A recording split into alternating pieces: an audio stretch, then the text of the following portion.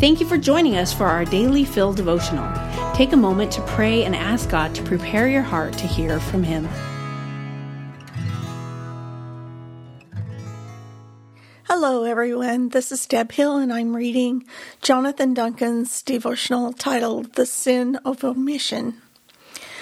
Leviticus 5:1. If anyone sins because they do not speak up when they hear a public charge to testify regarding something they have seen or learned about, they will be held responsible. Our verse today covers the sin of omission, where the witness of sin keeps quiet about it when called on to testify. We can see an example of this in the story of Achan in Joshua 7. He took some of the plunder that God had forbidden anyone to take, and he and his family kept quiet about it, hoping God wouldn't notice.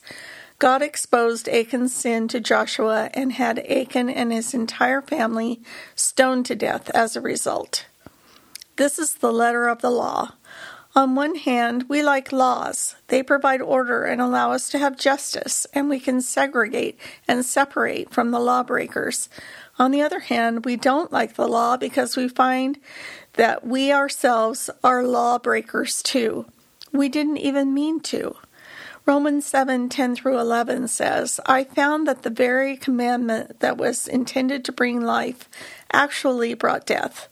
For sin, seizing the opportunity afforded by the commandment, deceived me, and through the commandment put me to death. Praise the Lord, for we are saved. There is no condemnation for those in Jesus Christ. Romans 8:1. We can now approach the law from a place of gratitude and security rather than fear.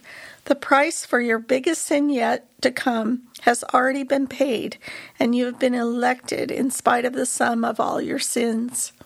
Now we get to testify to the world of His great mercy instead of being guilty of omitting truth. Thank you for listening today. Blessings on the rest of your week. Daily Fill Devotionals is a ministry of Emmanuel Faith Community Church. If you'd like to learn more about our church, read more devotionals, listen to our sermons, or give to our ministries, please visit efcc.org.